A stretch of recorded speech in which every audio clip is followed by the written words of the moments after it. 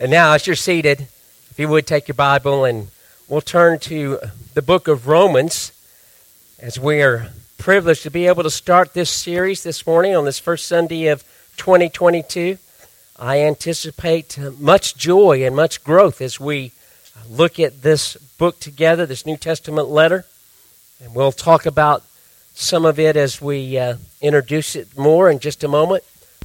Romans chapter 1, we're going to do verses 1 through 4. Romans 1, 1 through 4. You can follow along on the screen behind me if you so choose. I'm reading from the English Standard Version. Paul, a servant of Christ Jesus, called to be an apostle, set apart for the gospel of God, which he promised beforehand through his prophets in the Holy Scriptures, concerning his Son, who was descended from David, according to the flesh, and was declared to be the Son of God in power according to the Spirit of holiness by his resurrection from the dead, Jesus Christ our Lord. Let's pray. Father, as we come to this opening verses of this great epistle of the Apostle Paul, Lord, I pray that you would help us to dedicate ourselves each Sunday as we come to hear and to receive, and not just be hearers only, but be doers as we think about these words penned under the inspiration of your Spirit. Father, may we have joy in our study. May we have growth. May it be beneficial to us, not only individually, but as a congregation. May we have greater commitment to you, greater unity, greater witness, greater burden for those around us. Father, now, even as we look at these verses, the time that we have remaining, Father, burn them in our heart. Help us to see great things from your law. In Jesus' name we pray. Amen. Well, in his introduction in the commentary on the book of Romans, R.C. Sproul writes about having 3 dates that are written down in his Bible when he thinks about the book of Romans. The first date is the year 386. 386. And by the way, 2 things. Number one, I think that my mic was popping earlier, so my apologies for that. We found the windsock, and we're able to put that on. But secondly, you can use your bulletin, and you can see there's some blanks there, notes to follow along, or you can write in your scripture journal as well. But the date, 386, it's the latter part of the 4th century, and there was a young man who lived at that time, whose mother was a very devout Christian, but his life was one of immorality, very pagan in the way that he lived. He already had one illegitimate son. And this man was not seeking God in any way, and one day he was pacing in a garden. And in this garden, there was a copy of the New Testament. It was chained to a lectern. And while he's pacing, he hears children playing. And they're saying, in Latin, they're saying, tololege, which means take up and read. Take up and read. It was a game that they were playing, but to him, it seemed as if God was speaking to him. So he went over to the book that was chained, the New Testament that was chained to that lectern. And he opened to the book of Romans, chapter 13. And this is what he read. And do this, knowing the time that is now, it is high to awake from our sleep. For now our salvation is nearer than when we first believed. The night is far spent, the day is at hand. Therefore, let us cast off the works of darkness, and let us put on the armor of light. Let us walk properly as in the day, not in revelry and drunkenness, not in lewdness and lust, not in strife and envy, but put on the Lord Jesus Christ, and make no provision for the flesh to fulfill its lust. And so this young man, Augustine, read those words from the book of Romans, and it pierced his heart, pierced his soul, and he became a believer. And that's the power of the book of Romans. That's the power of the Word of God. But as I said, there are 3 dates written in this introduction of R.C. Sproul in his commentary. The first was 386. The second is 1515. 1515. A monk who had diligently tried to make a way for him to feel right with God, to have a righteousness before God. He had been assigned to be a professor of biblical studies at a particular university, and he had already delivered one set of lectures on the book of Psalms, and now he was beginning a lecture series on the book of Romans. And as he was reading a commentary written by Augustine, he got to chapter 1, verse 17, and he read these words, "For in it the righteousness of God is revealed from faith for faith, as it is written, the righteous shall live by faith." And Martin Luther was changed forever. The third date was 1738. In England, a man was walking Altar's great street, and he was nearing a chapel in which a man was preaching. And as he got near this chapel, there was a man who was preaching from the book of Romans. And he listened to that, but particularly this preacher was using a commentary written by Martin Luther on the book of Romans, and it changed forever John Wesley as he listened to that introduction written by Martin Luther, who had been changed by what he had read by Augustine. All 3 of these men changed by the book of Romans. And I'm praying that that's what happens with us as we go through the book, as we study it together. And certainly there are more capable men and more able preachers to be able to preach this book. It is my joy to be able to do that with you. But I'm looking forward to what God would teach us and what history has already done in changing the lives of so many. And those are just 3 examples that I would give you. Augustine, Martin Luther, John Wesley. Those are just 3 examples.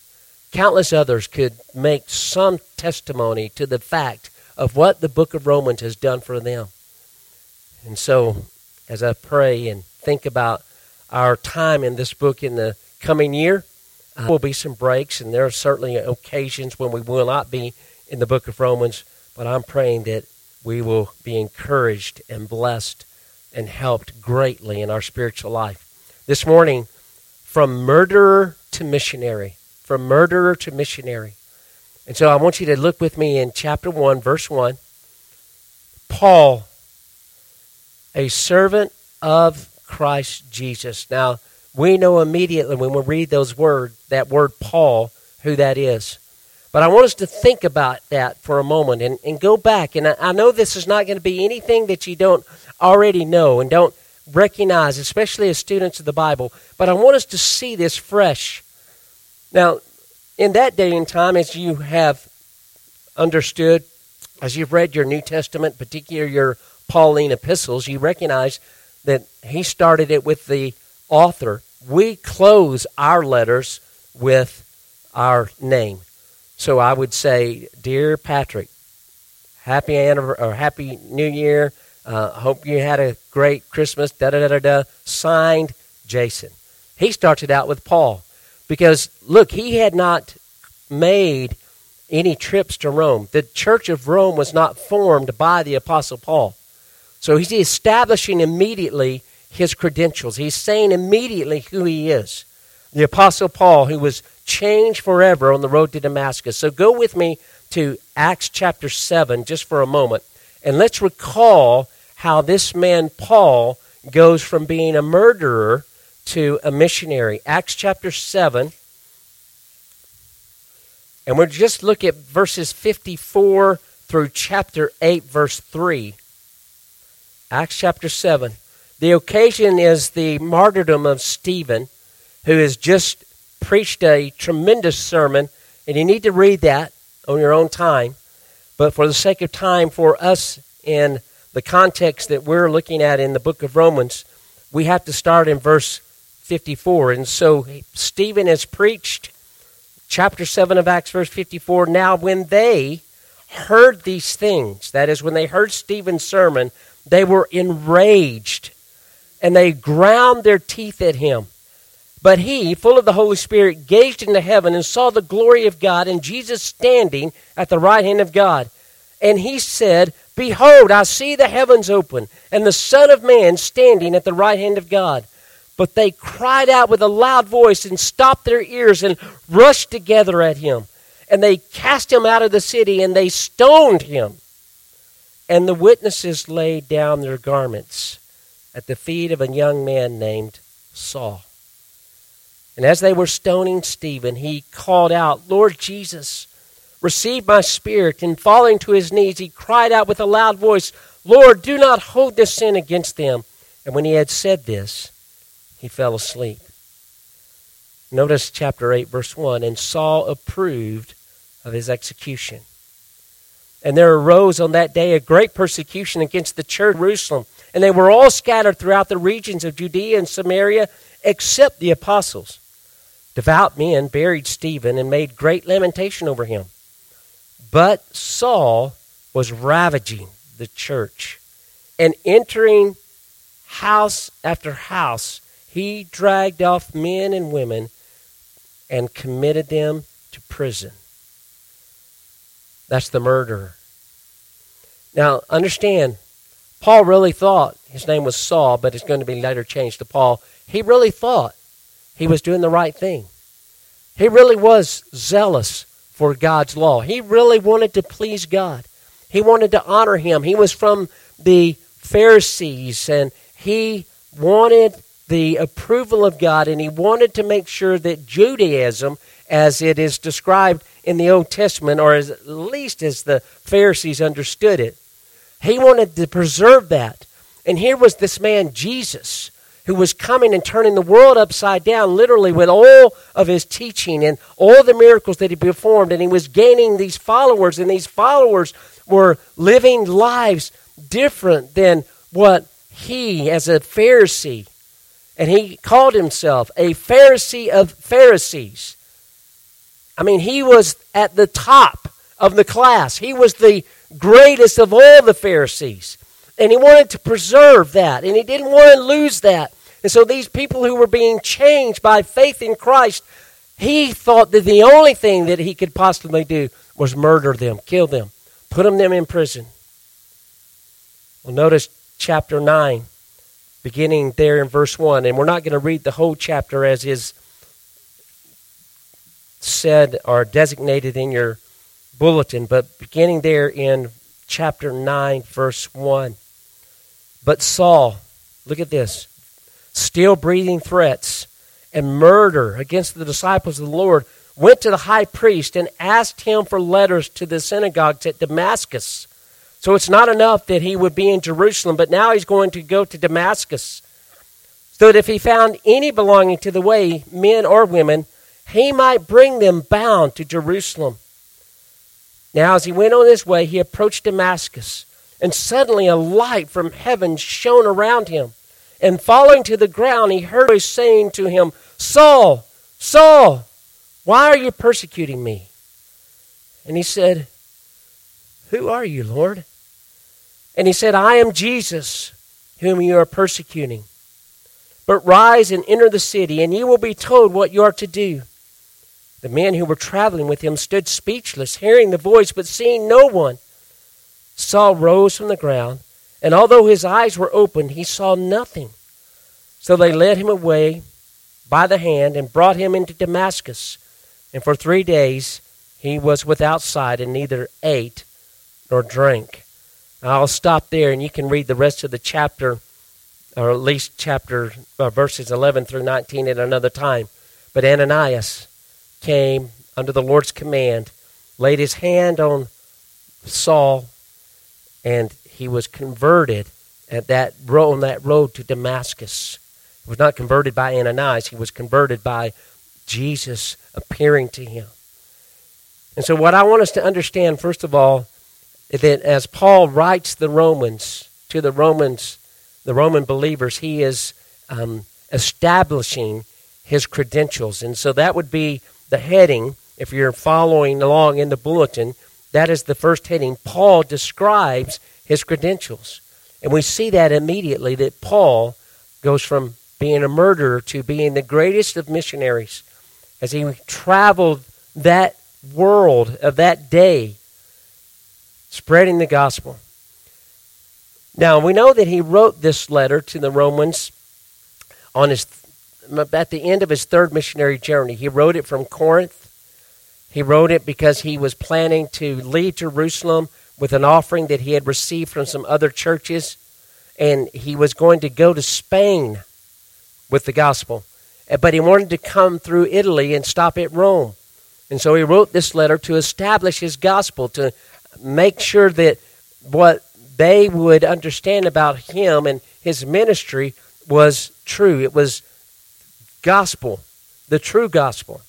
And so he writes the letter, and it is probably taken by Phoebe, who is mentioned in chapter 16, and we'll talk about that in the future. But now, as I said, he is establishing or describing his credentials, and he calls himself, first of all, a servant of Christ Jesus. Now, that's what the English translation in the English Standard Version says. Some of your translations might say something like bondservant, or some of your translations that you might have with you this morning might even use the word slave. But the point is that Paul is describing himself as one who is owned by Jesus Christ. He is, and the Greek word, it's doulos, or slave, or bondservant. He is a slave of Christ Jesus. He has been transformed. He has been changed. He's come under the control, under the rule of Christ Jesus. And so it is, listen, it is, as we come to these early days of 2022, one of the things that we ought to think about, if we come to the end of our life in this year, and you are laying in a casket, and there's a preacher behind that casket, and he's proclaiming the reality of death, and he's talking about this, one of the things that we ought to strive for is it ought to be said of us that we were doulos, slaves of Christ Jesus. Not that we were rich or famous, not that we gained some great notoriety or popularity, but what we would be known for is that we were slaves of Christ Jesus. And the way that you and I are known for being slaves of Christ Jesus is by living consistently with our ruler, our King. Living in a way that we obey, living in joyful relationship.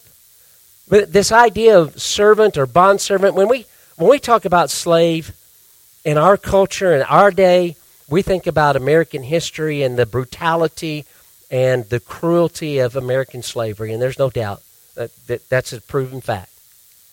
That's not what we're talking about. That's not what the New Testament writers talk about, and that is certainly not what Paul is talking about here. He's talking about a bondservant. Perhaps that's the better language in terms of American Christianity, because a bondservant would be one who would give himself willingly. A bondservant who is one who had some privileges, some freedoms, but was given wholly to his master. Willing and joyfully giving himself or herself to the master. That's the idea here. So Paul, first of all, describes himself as a servant. Secondly, he describes himself as an apostle, called to be an apostle. The Greek word is apostolos. It's the idea of being sent. Now, recall that Jesus had many disciples. At one point, he sent out 72 to preach and to heal and to teach. He had many who were learners. That's what the word disciple was, or means, rather. Many who were learners. Not all of those followed him in faith, but he had many. But he only had 12 apostles. He had 12. And one of those, of course, being Judas, the betrayer, who hung himself. But these apostles were set apart. They were, as you can see in your bulletin, there's your notes there. They were chosen, they were called, they were sent forth by Christ. We have the gospel accounts of that. They were eyewitnesses of Christ's earthly ministry.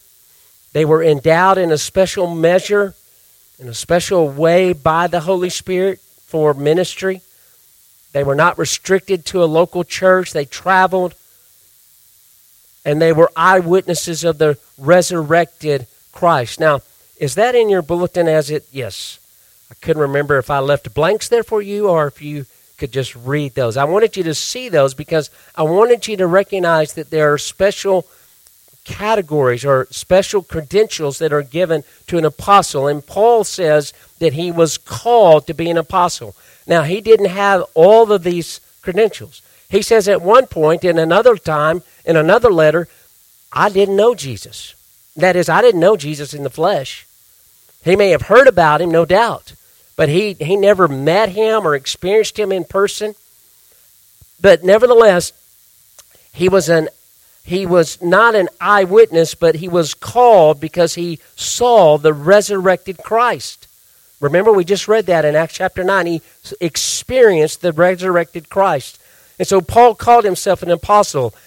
In one place, he calls himself as one who is untimely born, one who comes along late as an apostle. But he was an apostle. He was a servant. He was a slave. And notice what else he says about himself in chapter 1, verse 1. He is set apart for the gospel of God. He is set apart. He writes about this in Galatians chapter 1, verse 15. He says that he was set apart from birth, that he was sanctified, he was different, he was set apart for a purpose. In Acts chapter 9, though we did not read the verses, what we find there is that Ananias came and said to Paul through what the Lord had revealed to him that I will show him how much he must suffer for my sake. He was set apart for suffering. And what we've got to understand is that is part and parcel of the Christian life, right? Suffering. That is what we ought to expect. That is what comes to us in this life. We are not exempt from that, but it comes to us. And this year might be the greatest year of suffering for you or myself that we've ever experienced. That's not too cheery, is it? But listen, we've got to be faithful.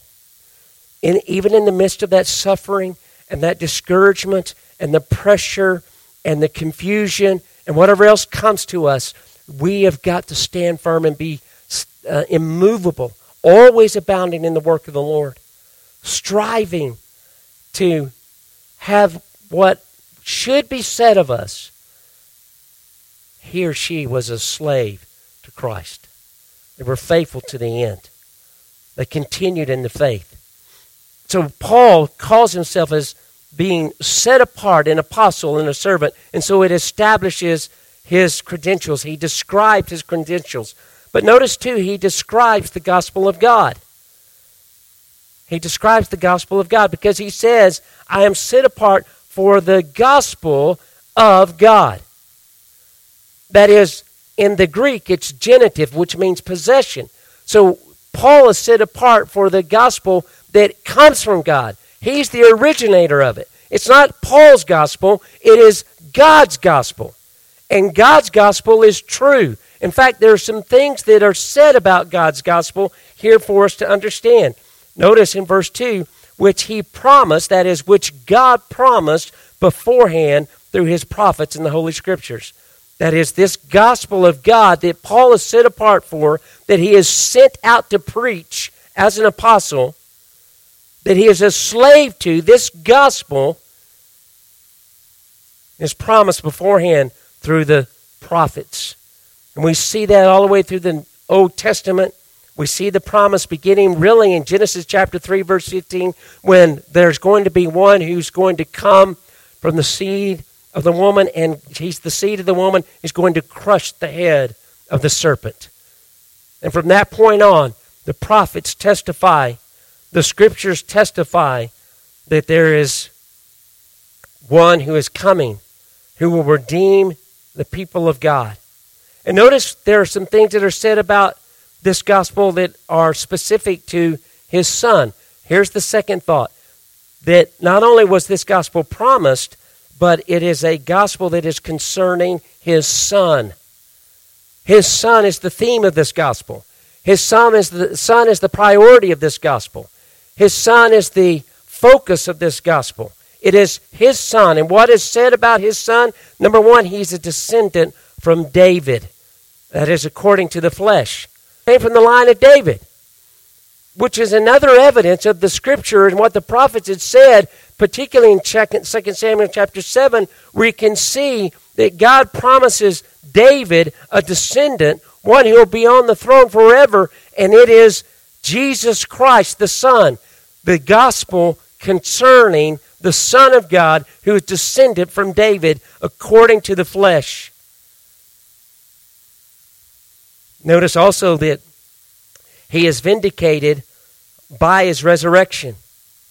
That this Son, that this gospel concerns, was declared, this is verse 4, to be the Son of God in power to the Spirit of holiness by his resurrection from the dead. In other words, not only did Jesus come in the flesh, but he came in the Spirit. The power of the Spirit. The Spirit, the power of the Spirit raised him from the dead. It was Jesus who is vindicated as the Son of God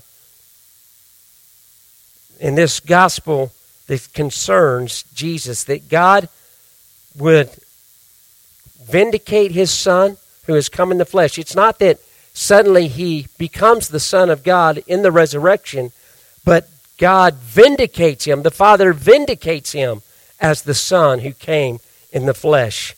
And then finally at the end of verse 4, what we have is this final explanation or description of the gospel of God. Not only is it promised in Scripture, not only is it concerning his Son, but also Jesus Christ our Lord. He is the Lord of glory. He is the Lord of light. He is the Lord of love. He is our Lord. And that's what we ought to think about as we approach this new year. Is he our Lord, or is the world our Lord? Is our spouse? Is our job? Is our bank account? Who is our Lord? Think about that. If we think about Adoniram Judson, as I mentioned just a moment ago, we think about his life, and he went through great trouble. He was captured by pirates. He went into great depression. He wanted to give up. He went and built a hut out in the jungle, away from anybody else in the jungle of Burma, where it's tiger infested, because he was so depressed and so discouraged, so defeated, because his wife had died, his children. It was a terrible time for him. And yet he persevered because his Lord was Jesus Christ. That's what we need to think about this coming year. Well, let me mention as we close that the book for reading Adoniram Judson, To the Golden Shore, is the title of that book. I think there's only 6 or 7, right, Jared?